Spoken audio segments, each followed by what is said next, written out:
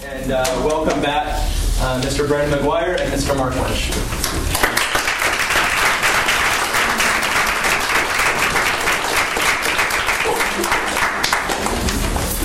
All right, thanks, guys. If anyone's out in the hallway, there are multiple empty seats in here, so you can, if you prefer, you can come in.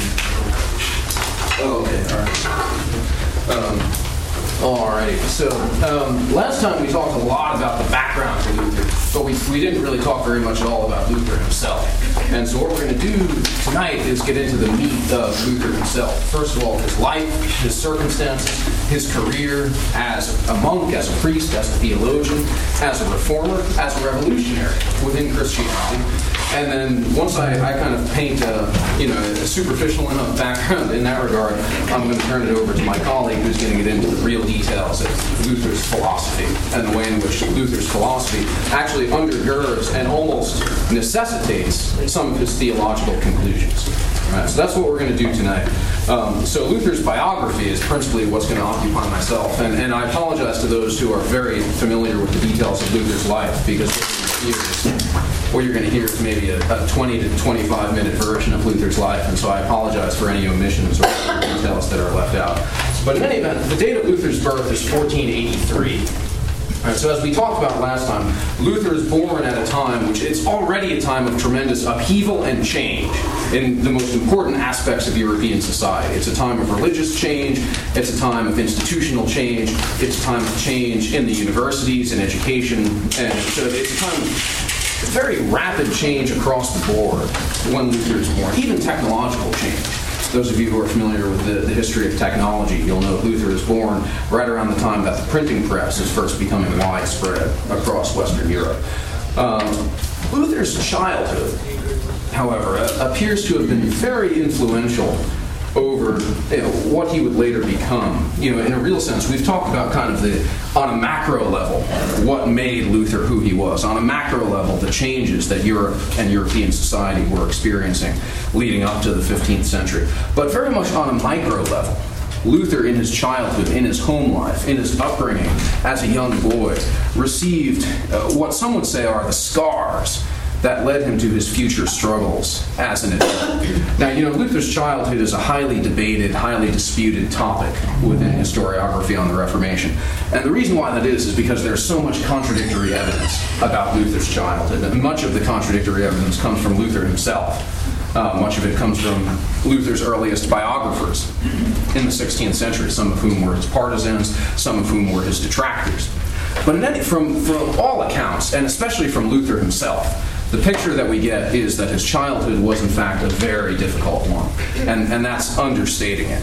Right? Luther mentions, in fact, that his childhood was nothing short of a hell, really. He was beaten on a regular basis, he tells us, both by his father and by his mother. Right? Both of his parents were given to these unpredictable outbursts of rage. Right? And Luther himself writes about this later in life as having had a profound influence on who he was psychologically.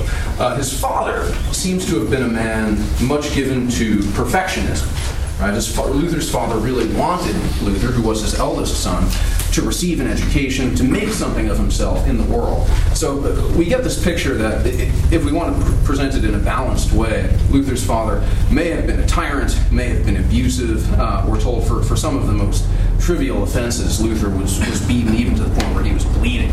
Right? And sometimes this was even by his mother, and you can imagine the effect that would have had. But on the other hand, Luther's father also had high expectations and high standards for Luther. And so he tried to get him the best education available. Beginning in his teenage years, beginning in 1497, Luther was sent to a variety of schools where he was expected to learn Latin and to learn the liberal arts, the trivium and the quadrivium, and thus to kind of prepare himself for a career as a lawyer. This was his father's great hope, that the son could be kind of driven to pursue excellence in his education and then put that to good use as a professional in the law. However, Luther, from a very early age, according to himself, he began to display some of the scars of this very difficult upbringing that he had, in that perhaps due to his father's perfectionism, perhaps due to the emotional difficulties that were engendered by an abusive childhood, Luther himself tells us that even as a teenager, he had a desire for certainty that was not satisfied by studying the law.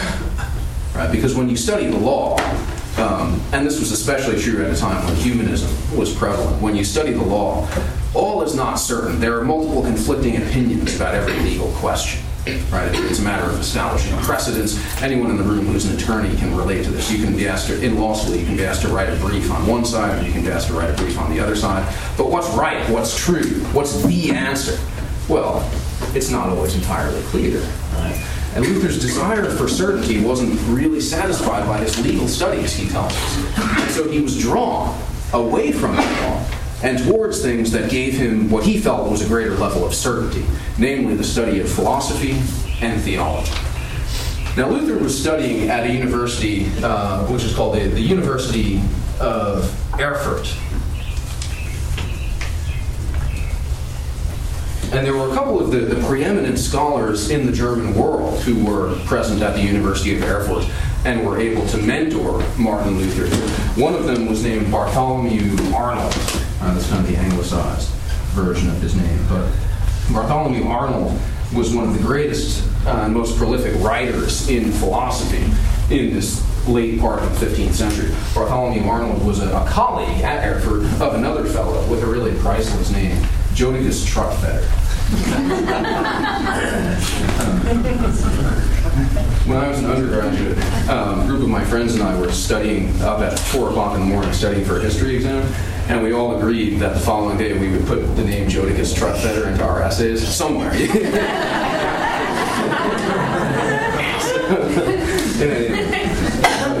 Jodocus Trottfeder von Eisenach was one of the greatest theologians of the time, and the two of them mentored Luther in his philosophical formation, which consisted in a large part studying the works of Aristotle and the works of William of Ockham, which were mentioned last time by my colleague. So in other words, Luther's training, insofar as it was scholastic, Luther's training was nominalistic.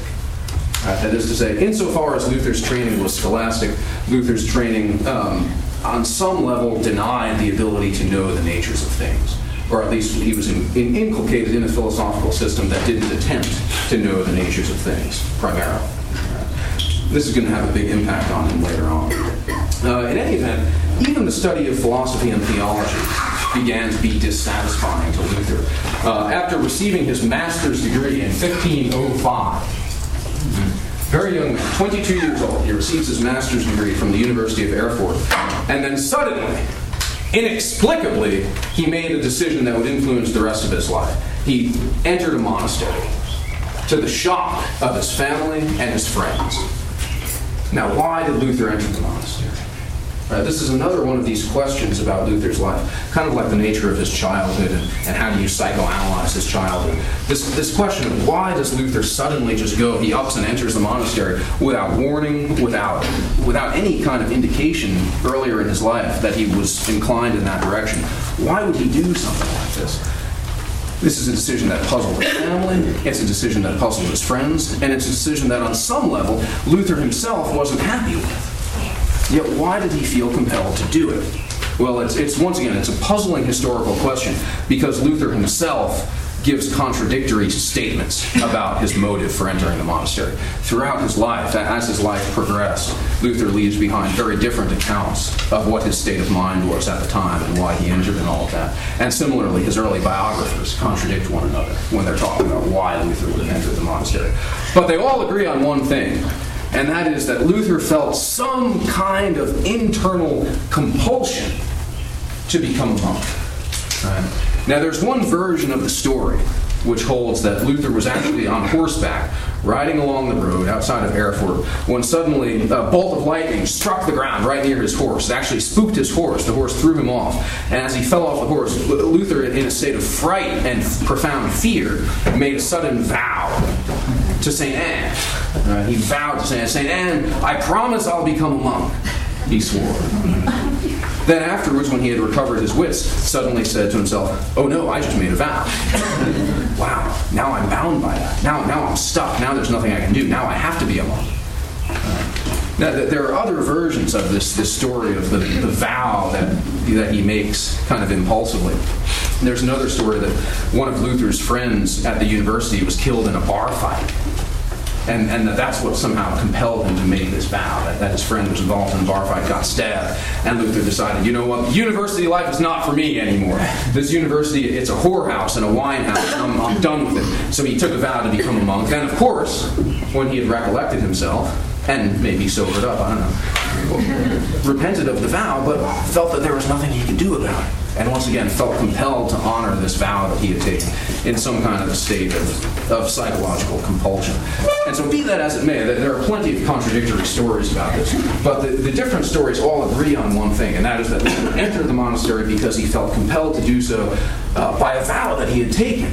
Right. And once again, in some kind of scrupulous way, decided that he had to commit his life to this monastic vocation, despite the lack of any apparent call from God or any apparent evidence earlier in his life that he was predisposed towards the monastic life. You know, it's a bizarre story. Supposedly, the day that Luther actually entered the monastery, he had one last big party with all of his friends. He invited all of his buddies over, all of the cute girls that he had dated in college. They all came over, guys and girls. They had this big party, and then they all walked Luther down to the gate of the monastery. And then they opened the gate. Luther went in, the Black Cloister at Erfurt. They closed the monastery gate, and then Luther was inside. He waved goodbye to his friends, and that was it. He was stuck. You want to argue? He was doomed. Yeah. So, in any event, it's one of those episodes in Luther's life that has a profound impact on him.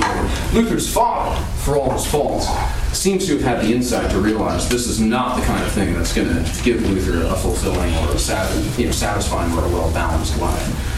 In any event, Luther's life as a monk is filled with evidence for us of his problems on the micro level and the problems kind of on the macro level with the church in the West in this period in the early 16th century. For example, Luther was ordained to the priesthood in 1507. 2 years in the monastery, and he's ordained to the priesthood. Now, yeah, everyone's kind of gasping. That's a problem, isn't it? Right. This is the kind of thing that gives rise to the reforms of Trent later in the 16th century. This is one of the reasons why the Council of Trent has to completely overhaul priestly formation in the Catholic Church, because of things like this. There was no regular course of study and discernment for ordination to the priesthood. They simply said, okay, you're a monk. Hey, you already have the philosophical formation. You've already studied at a university. You already have a degree. You want to be a priest? Sure. And they ordained him. Now, once again, there are all kinds of stories about Luther's career as a priest, especially in his early years. There's some kind of confusion about the dating of Luther's first Mass. For years, in the primary source documentation, the date of Luther's first Mass was placed on the same day as his ordination date. Now, that's impossible, which has led some scholars to speculate maybe what it means is that his first Mass was on the 1 year anniversary of his ordination date. In which case, some scholars have speculated, this is further evidence of the man's scrupulosity or something like that. But it's really, the evidence is not conclusive on this point. But his ordination to the priesthood is something that gives rise to a very troubled priestly career. That much is very clear. Luther's career between 1507 and 1512 is one in which Luther himself talks about how during these years he felt that God could not have been more distant from him. He said that God was no longer the master, the loving master of my soul. God had become the slave driver of my soul. Somehow there was something deeply wrong with Luther's relationship with God in this period, by his own account. Now, it's in this period, between 1507 and 1512, somewhere in there, that supposedly Luther made a trip to Rome. It may have been in 1509, it may have been in the year 1510. Somewhere in there, Luther supposedly made a pilgrimage to Rome. And now this is something that Luther's Protestant biographers, later in the 16th and in the 17th centuries, will bring up. And they will say, this is the seed of the Reformation. That Luther went to Rome as a young man and he saw all the corruption in Rome. And he saw the wickedness of the clerics in Rome. And this is what led him to begin doubting the Catholic Church. In fact, there's no evidence of that whatsoever. In Luther's earliest polemics, in Luther's earliest debates, in Luther's earliest writings in which he's assailing the Catholic Church with every charge imaginable, he never makes mention of having witnessed corruption or anything on his visit to Rome. So that the majority of scholars today, even Protestant scholars today, hold that there's no evidence that his visit to Rome played any real role in influencing his attitude towards the church. But be that as it may, by 1512, Luther was back in Germany, and it's in this year 1512 that he was awarded his PhD. He was actually awarded his PhD in scriptural studies, and he was appointed to teach scripture at the University of Wittenberg. Which year did he get his PhD? Sorry? Which year did he get? 1512. 1512. Yeah. So Wittenberg was it was a brand new university in the early 16th century. It was a relatively small university in a small town, kind of like Christendom College or something like that. Wittenberg, Wittenberg. Very, very small university in a small town. And so, for whatever reason, Luther's religious order, which I failed to mention. Anyone know what was his religious order? Augustinian. Yeah, he's an Augustinian, so everyone knows that. He's an Augustinian. Luther's religious order felt like it would be a good idea, since he was teaching theology at Wittenberg, that it would be a good idea to saddle him with more responsibilities. You know, that teaching theology at Wittenberg really wasn't enough to keep him busy. And so they began to saddle him with other responsibilities. They made him an important administrator of the Augustinian order, to the point where Luther had to have two secretaries and be kind of dictating multiple letters at the same time to his different secretaries and that sort of thing, traveling around visiting priories and monasteries, doing canonical visitations, going on errands for his superiors, as well as trying to prepare his lectures and lecture on the Bible at the university level. And at the same time, fulfill his own spiritual responsibilities as a monk, as a canon regular, as a member of a religious order. Right? Now, there's no way that any man can juggle all of these things. And so what starts to fall by the wayside for Luther in this period? His own spiritual responsibilities. Right? And so it's in these years after 1512 that we have evidence from Luther's writings and from other people's writings that, in fact, these are the years in which Luther begins to develop his seriously morbid scrupulosity. Now, Luther's scrupulosity was of a very curious kind. He would become overwrought with grief at the slightest infraction of the rules on some trivial point, and he would begin to think that God would cast him out forever from among the elect because of the slightest infraction of a rule. That this is deeply written into Luther's psyche in this period. It is a personal problem that he has. But on the other hand, because of all of his responsibilities, he would suddenly find himself committing grave infractions against the rules. Right? For example, he would find himself neglecting the divine office for weeks at a time. Right? Then, so in a fit of black remorse and despair, he would lock himself in his cell and recite, 2 weeks' worth of divine office to catch himself up, as though that makes a difference. And so the man is seriously on a downward spiral in these years, spiritually, psychologically, and emotionally. Right? And that much is clear from his writings.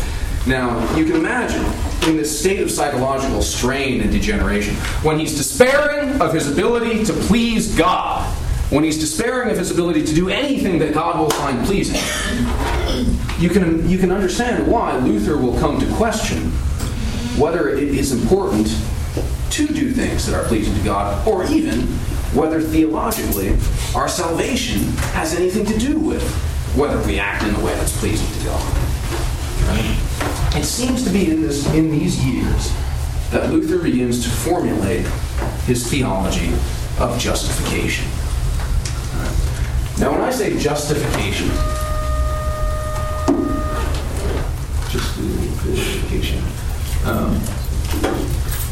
justification is a term that you don't find used very often in traditional Catholic theology. Justification is not something that Catholic theologians are usually particularly concerned about. But it's a word that Luther seizes on from Scripture when he reads in Scripture about what it means to be justified by faith. Now, what Luther in fact does, and it's kind of a complex thing, is he starts to use the word justification with a technical meaning that is entirely novel and innovative. And that is to say, what Luther comes to, what he decides, basically, principally due to his own interior struggles, is that justification is a declaration by God that you are justified, rather than an interior change in your soul. So in other words, when God says you are justified, what that means is, in a legal, technical sense, God has decided to treat you as though you are pleasing to Him, as though you are justified, even though in no real sense can your soul ever be anything else than a sink of corruption. It's a very strange kind of manipulation of this term, justification, but it becomes essential to Luther's theology. In fact, justification is something for Luther that comes completely from without. It's not something that really does anything inside the soul. So, in any event, Luther's struggles through all of these years culminate in the year 1517. In 1517, Luther took the decisive step of nailing on the church door at the University of Wittenberg kind of a summary of his theological opinions. And we call this the 95 Theses. The 95 Theses were the beginning of Luther's firm break from the Catholic Church. Right, when we say theses, thesis is a technical term. Right, a thesis is something that you're proposing for debate, right, in an academic setting, in a university setting. So what Luther was doing with these 95 Theses was, in his university setting at Wittenberg, he was saying publicly, I will defend these 95 statements, right, against anyone who argues against them. And if you go through the 95 statements, what you'll find is that many of them have to do with this idea of justification. But many of them also relate to this issue of indulgences. Now, an indulgence, theologically, we all know what it is. An indulgence is something, it's based on the principle that the church has the authority to remit the temporal punishment due to sin. Right? And the notion of an indulgence is predicated on some notion of church authority. Right? What Luther does is, because the indulgence is predicated on this notion that by the church's authority, somehow your soul can have a punishment that's due to it remitted in the eyes of God. Right? Luther finds that to be absolutely unacceptable. Right? And the idea of indulgences become a rallying point for Luther. He rejects indulgences.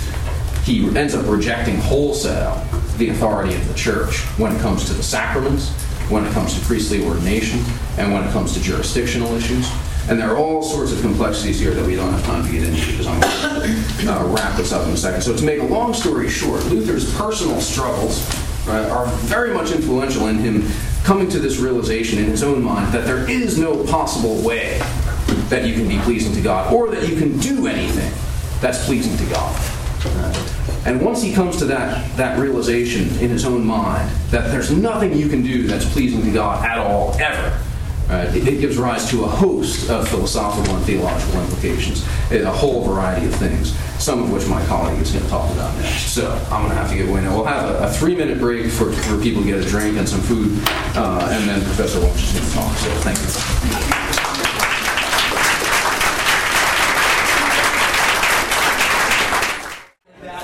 Mark, welcome back.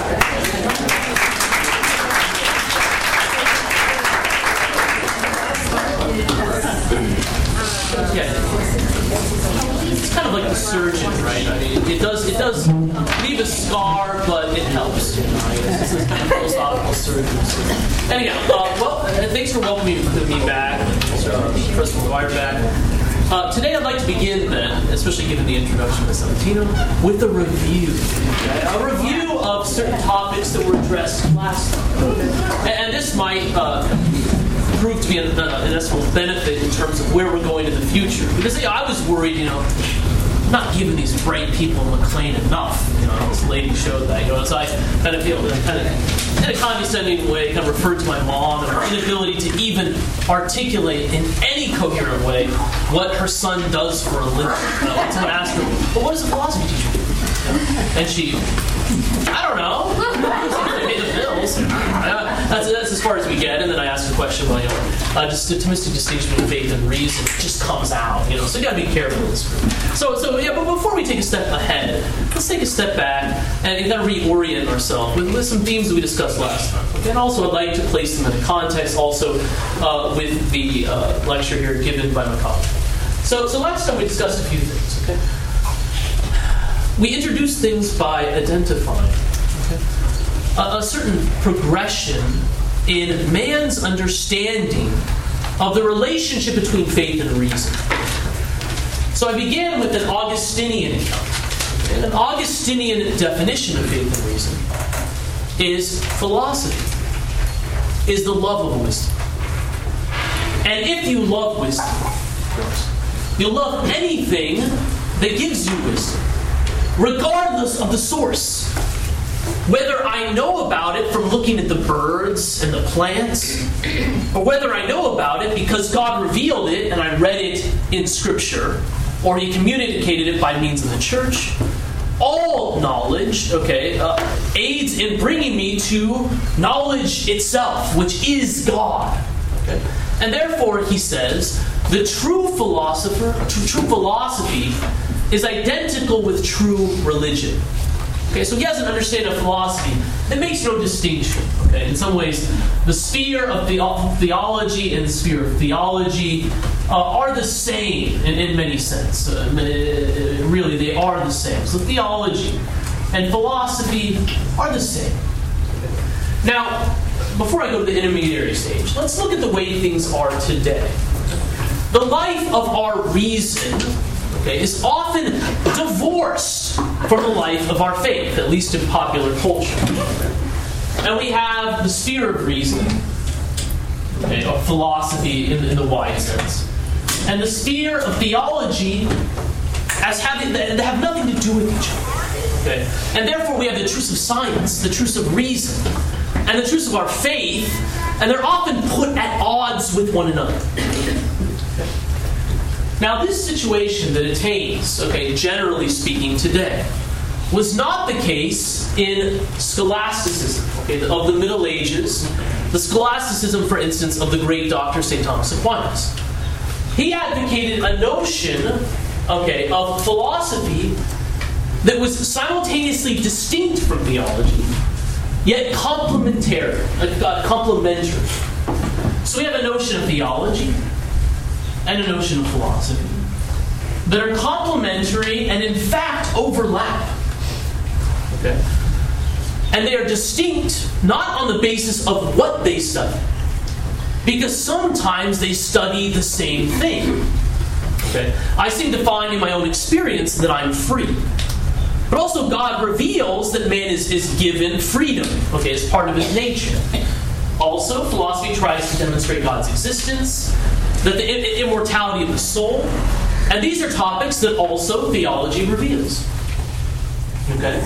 But yet there are things called the articles of faith. Ultimately, the articles of faith that are called the articles of faith precisely because they cannot be known by reason alone. Okay?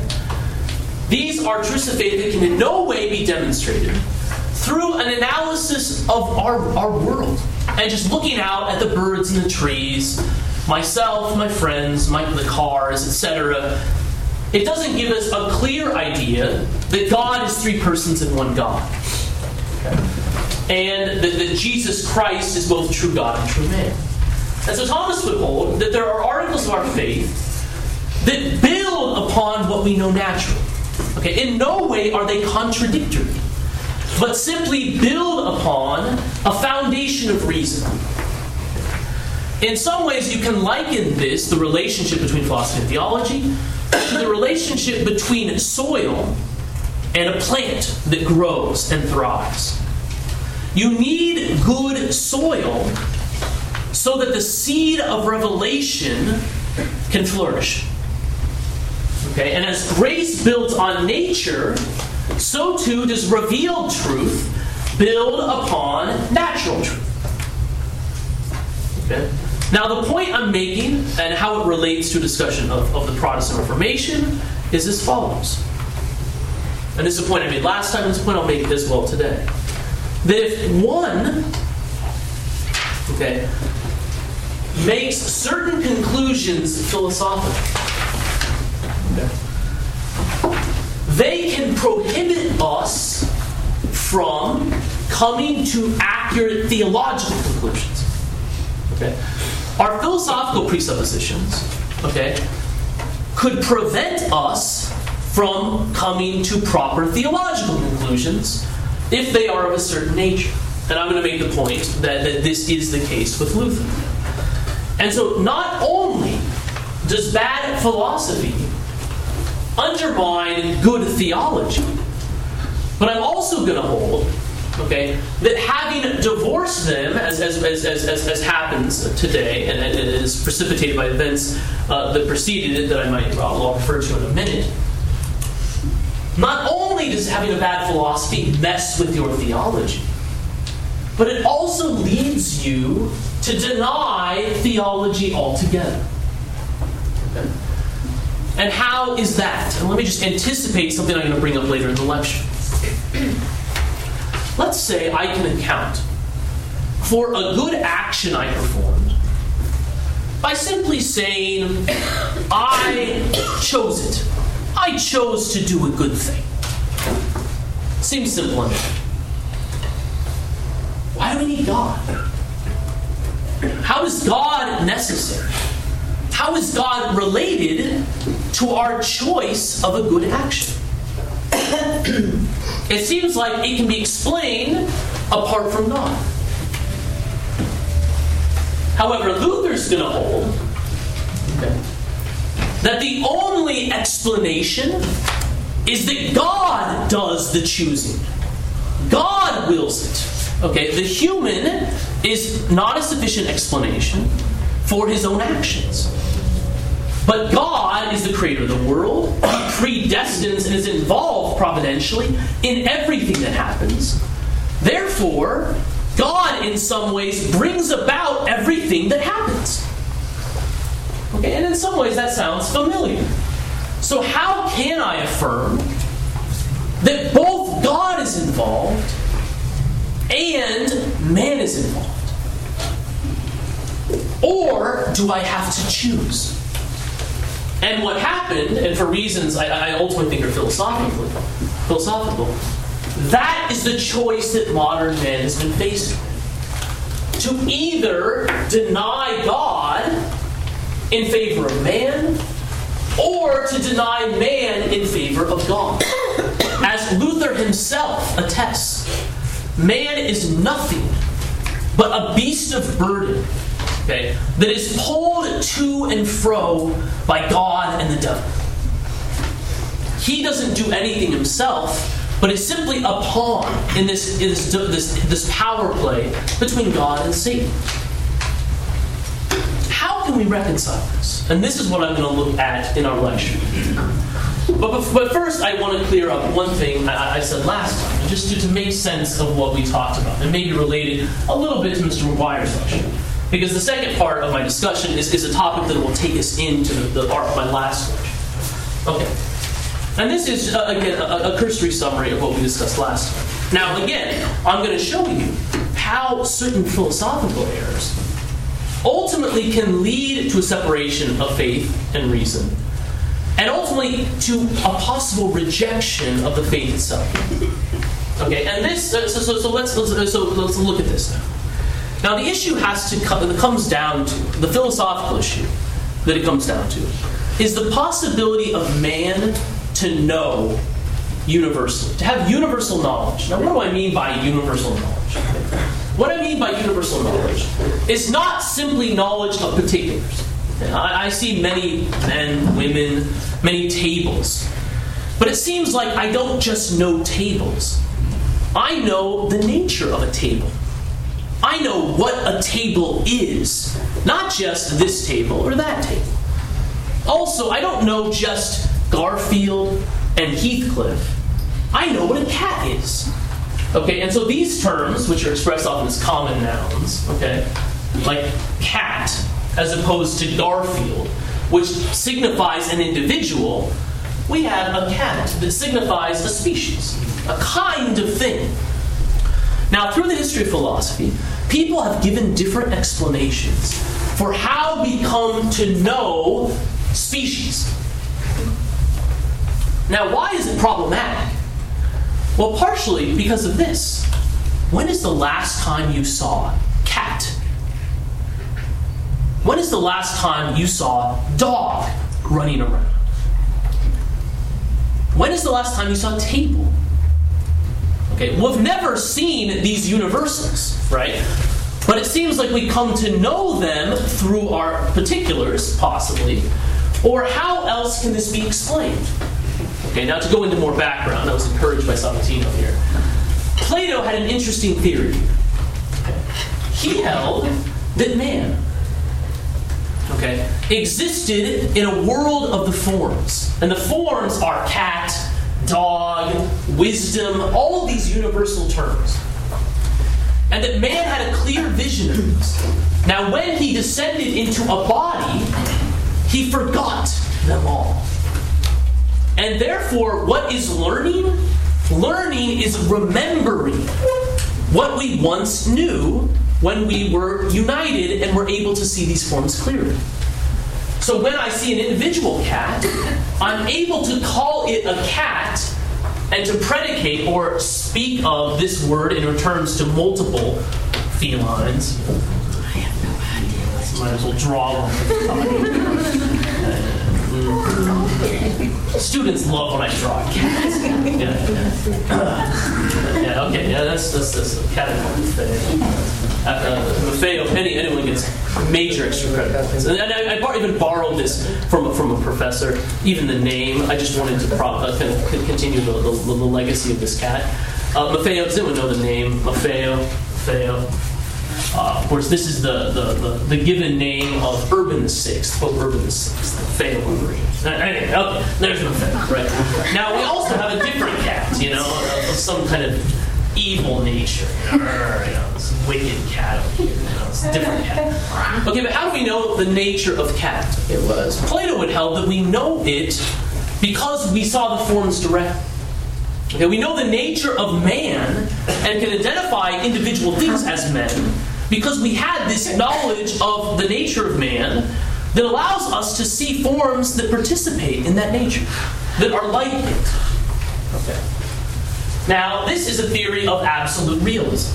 Okay, so we have a realism. Okay, and this deals with man and his possibility to know universally. Okay, this is a kind of realism.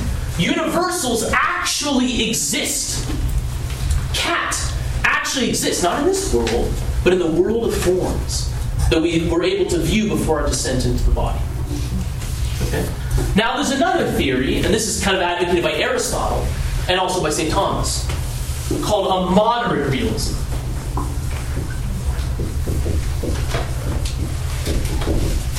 Okay? And what is the basis of this theory? Okay? He says, scrap the whole world of forms. I mean, that doesn't make any sense to anyone. All our knowledge begins in experience. Okay? I wasn't born with all this knowledge I had before, but all my knowledge in some ways can be traced to my experience. Okay? And therefore, in our experience, and it gets complicated from here, but I'm going to give the basic version. In our experience of men, we are able to abstract what is common about them. And so basically, universals don't exist, only particulars exist, but the mind has an ability to focus on what is common in particulars. And when it focuses on it in isolation, we have universal knowledge. I'll give you an example. Okay? We have a tire of our car out there. I have no previous knowledge of circularity. Okay?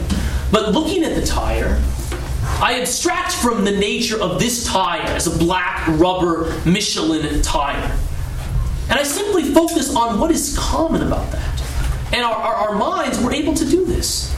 And we're able to focus on the nature of a circle, an abstraction from the particular tire. And we do this all the time. And in fact, our greatest knowledge is always universal knowledge. We don't just know the government, the situation of the governance of ancient Rome, but we can think about what is the nature of the best possible government, which might never have existed, but we can focus on things in abstraction. And thus, we come to know human nature through individual human beings. Okay? But now, what is another theory? Another theory is this nominalism that Mr. McGuire talked about. And Gregory Beale is another name of a teacher of Martin Luther that advocated this position. Okay, and on his bedside, at his deathbed, Martin Luther could recite verbatim lectures or portions of lectures of this great nominalist teacher. Now, what do they affirm? They will hold that all that exists are particular things. Therefore, we can't have any universal knowledge. It's impossible. Okay? And so the name cat isn't a shared nature that things have, but all it is a term that we give to help us live better. To say, okay, these things are similar enough, therefore we'll call them the same thing. But in other words, there is no universal nature of man or of cats in general that they all share in. But all that exists are particulars. Now this is a philosophical conclusion. Now how does it affect his theology? How does it affect what he has to say about a topic we talked about last time? And I'm going to try to relate this even to something Mr. McGuire just mentioned. Okay? How does this relate? Well, if I can't know the nature of man, how come there isn't any natural law? If you can't come to know the nature of all men, how can you come to knowledge of how all men ought to behave? Okay? And that's very important. Okay? So if we can't come to the knowledge of human nature that we all share in, how can we observe actions that are disordered in relationship to that nature if we can't even understand what man is? But all we can know are particulars. Therefore, there is no ethics for him that is not from God. There's no ability to look out at the natures of things and to see that this action is disordered in relationship to my nature. That murder is wrong because of it's a violation in some ways of how I and you have been made. And he will affirm that all of our morality comes from God. And God doesn't will things because they're good. Things are good because God wills them. Okay? And he gives a supereminent place to God's will. And says that God could will even contradictory things. Okay? Or no, not contradictions, but God could will, and this is what I talked about last time, that murder would be okay for you, but not okay for you at the same time. There's nothing in our nature that makes it immoral. All that makes it immoral is because it's against what God said. But in theory, at least, God could say something different. And there is no morality. God can do whatever he wants. And if God wanted to recreate the moral order, why not? There's no natural order in things. Why not God just recreate it? And thus, we're left with this position of theological voluntarism, which would posit that something is good simply because God wills it. Now, what happens then is we have our rational life that seems to point to things being good or bad, but ultimately, he says, cannot tell us anything about the nature of our actions. And our rational life that tells us a whole lot about how we ought to be. You have to follow the Ten Commandments. You have to do a whole range of things. But what happens if something in what God says, or if you've eradicated reason entirely, but then reason seems to explain a lot without God? You're left with these this duality, of truths that I seem to know rationally, and then truths that I just know as from God. And the danger here is you have the truths of reason, which can give us no conclusion about our morality, and the truths of faith that tell us a lot.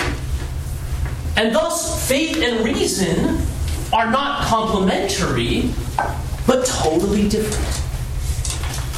And thus, what is to prevent someone, okay, if they're totally different? It seems like we either have to choose one or the other. Okay? Either choose faith or choose reason.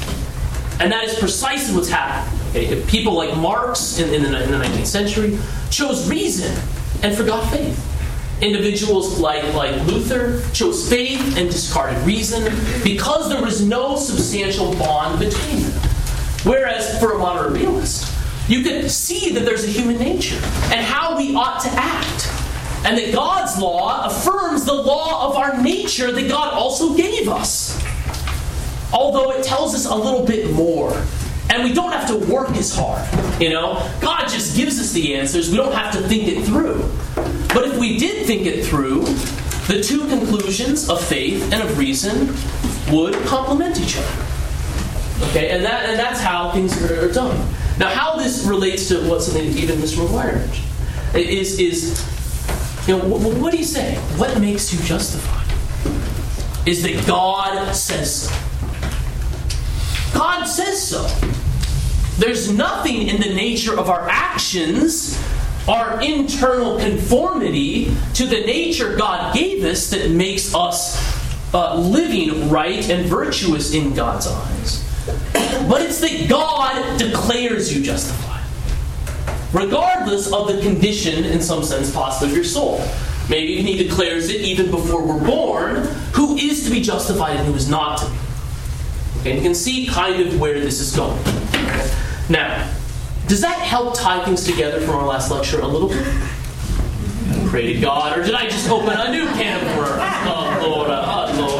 Mark, you've got about 3 minutes just to... Okay, good. So the whole second point will become the theme of our next lecture. Okay, yeah. Very good.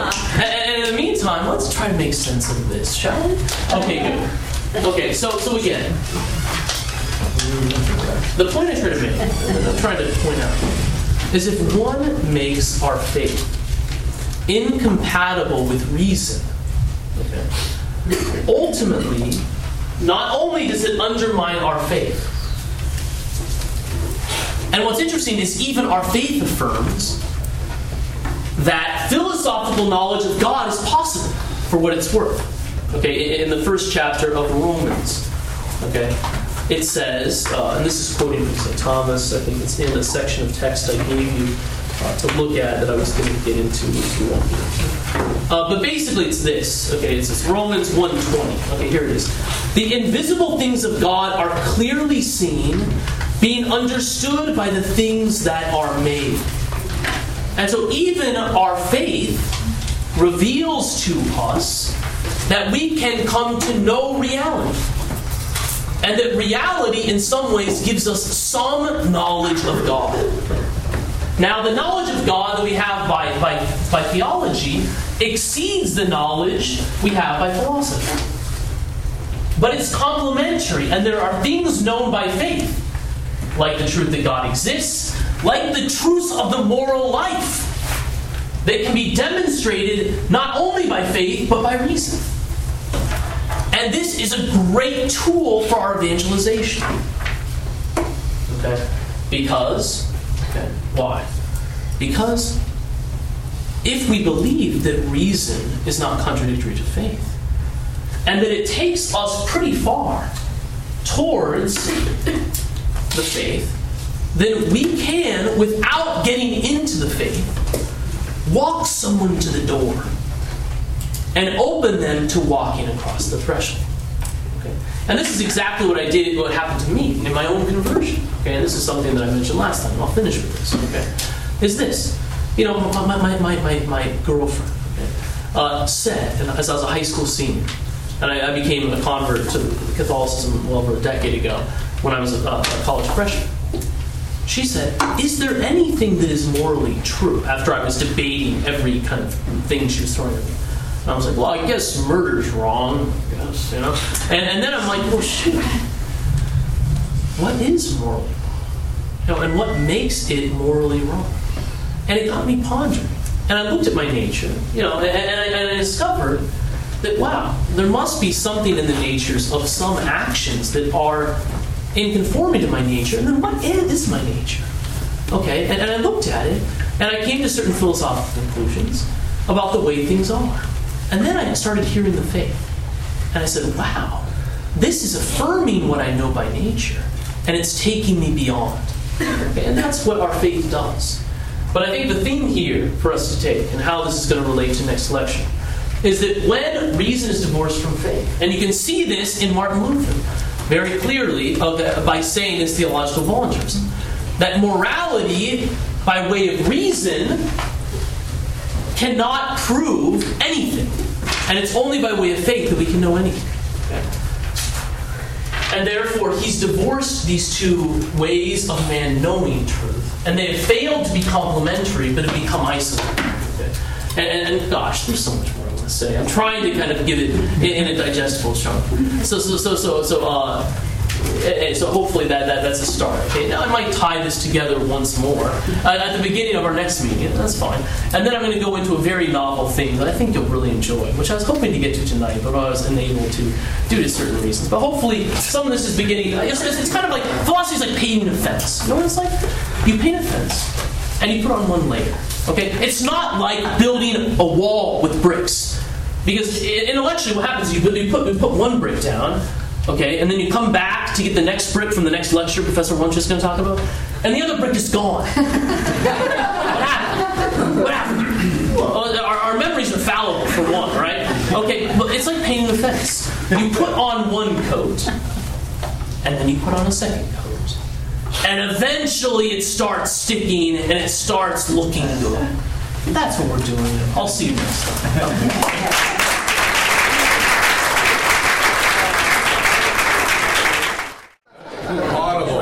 How much, if any, has the modern church been influenced by Luther in terms of its expressions of ideas? Good question. Good question. In terms of, because it can get confusing. A lot of times when I hear Catholics talking, they talk like Protestants, and I'm not sure that they're... Okay. So the question that the gentleman asked is, how much has the church...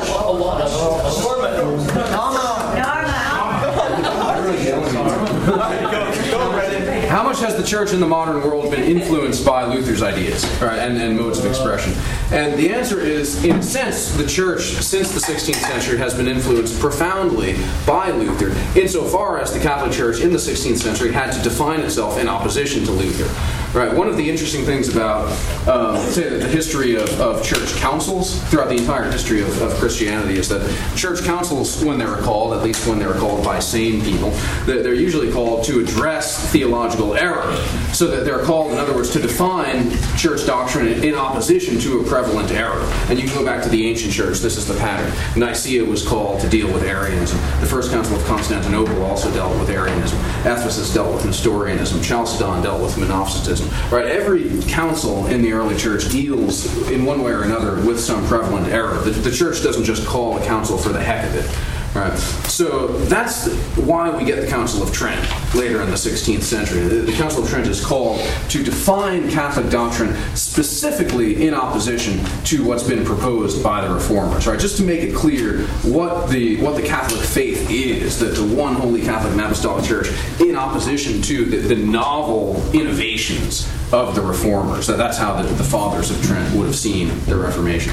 So in essence, the influence of Luther is profound insofar as the Church is required, beginning in the 16th century, to define itself in opposition to Luther and to deal with issues that it never would really have had to deal with if Luther and the Reformation had never happened.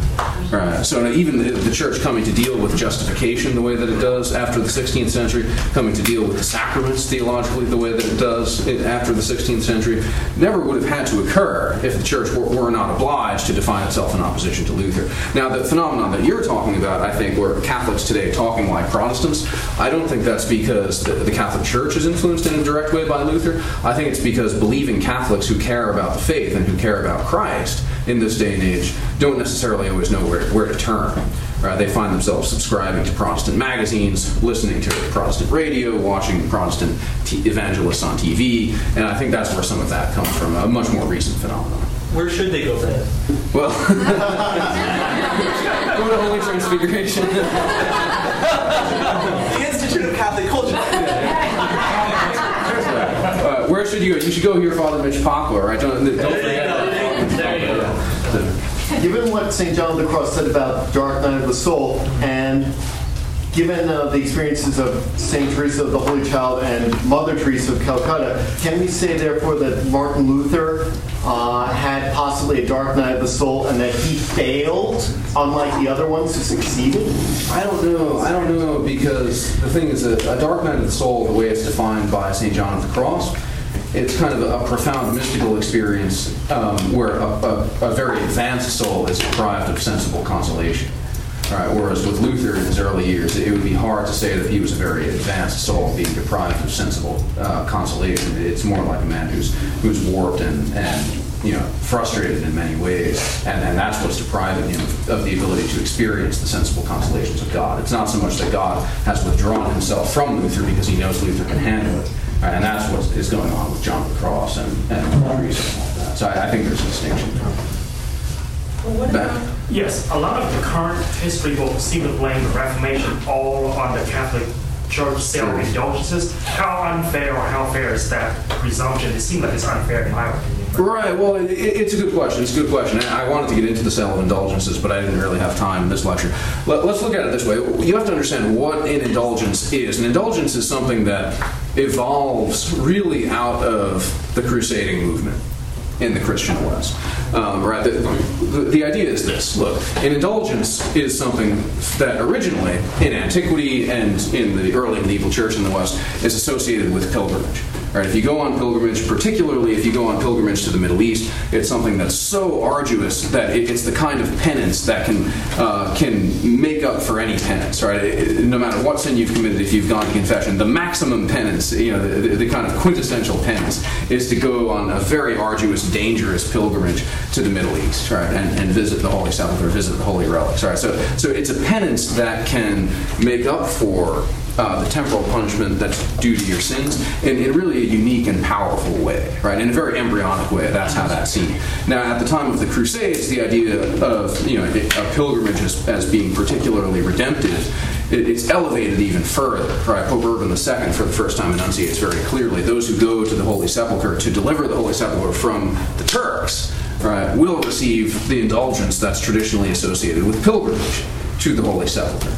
Now, as the crusading movement evolved, right, popes later in the 13th century begin to argue that by their authority, right, they have the authority to extend the pilgrim's indulgence to those who are unable to go on pilgrimage, but who support the crusading movement in other ways. So, for example, if you're some kind of invalid and you can't go to the Holy Sepulchre, you can't go to try to liberate the Holy Sepulchre from the Muslims, right? But you can, say, donate the money to arm Chris and send him on crusade, right?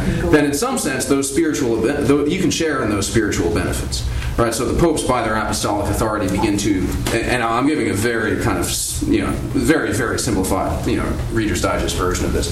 But eventually, the indulgence is something that the popes argue it's within their spiritual competence, it's within the spiritual authority of the Bishop of Rome to, in fact, attach indulgences to various kinds of actions.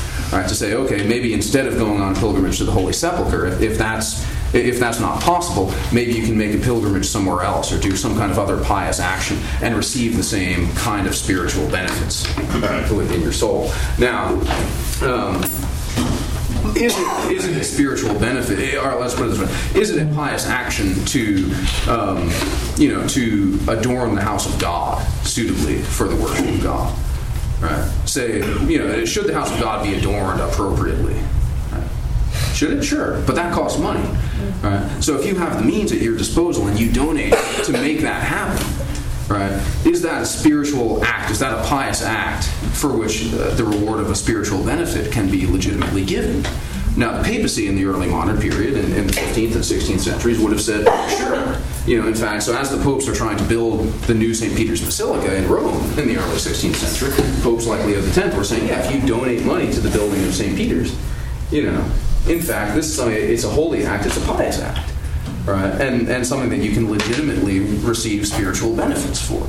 Now, implicit in this is the idea that the church has the authority from Christ to declare that one hasn't received a spiritual benefit for doing a pious action. In other words, the church has some kind of jurisdictional authority to say this kind of act will yield a certain spiritual effect in the soul of one who's rightly disposed to receive it. Right? So there's an assumption about the authority of the church that implicitly kind of underlies the theology of indulgences in the early modern period. Now, what Luther argues is that what you're effectively doing by giving indulgences to people who donate to the building of St. Peter's, what you're effectively doing is selling the indulgences. And that's simony. Right? When I say simony, that's a term you're familiar with, right? Simony means the selling of spiritual goods. Right? In other words, if you come to me and say I'm a bishop, right, and you say, I want to be a priest, and I say, okay, that'll be $50. Right? That's simony, right? I'm selling a spiritual benefit. What if you come and you say, I want absolution for my sins? And well, that's $100, man. Yeah, that's there you go. You know, that's simony. Now, it can be borderline, right? If this gentleman comes to me here and says, I want absolution for my sins, and here are my sins, and he tells me his sins, and I say, wow, those are some pretty grave sins. I know you're a man of some means material. I know you're a man of some wealth. For your penance, right, why don't you put some of your wealth at the disposal of the church? Why don't you commit some of your wealth to the cause of God and of holy things, right? Now, that's borderline, right? Because on the one hand, you could argue that it's simony. You could argue that I'm selling him absolution. On the other hand, you could argue that, no, I'm telling him to do something pious and holy for his penance. Right? And I think the selling of indulgences, as it were, in the early modern period, it's that borderline thing of the church saying, okay, those who donate for what is a holy cause, the building of a great basilica, shall receive a spiritual benefit. And people like Luther would attack this and say, no, you're selling spiritual benefits. But here's the thing. Luther goes further than that. He doesn't just say that's simony and you shouldn't do it. What he says is that the church has no authority to give spiritual benefits, that the church has no authority to even give indulgences, that the church, and in effect, he ends up going further to even to the point of saying the church has no authority to give absolution or the church has no authority to. And on this point, it relates to something I was going to say. Yeah. And because I'm afraid no one's going to ask the poor philosopher any questions. 30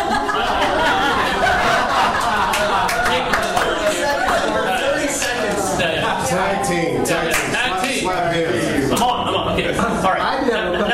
Now, how is this? It's okay. I'm not offended. I'm just trying to make the light of things.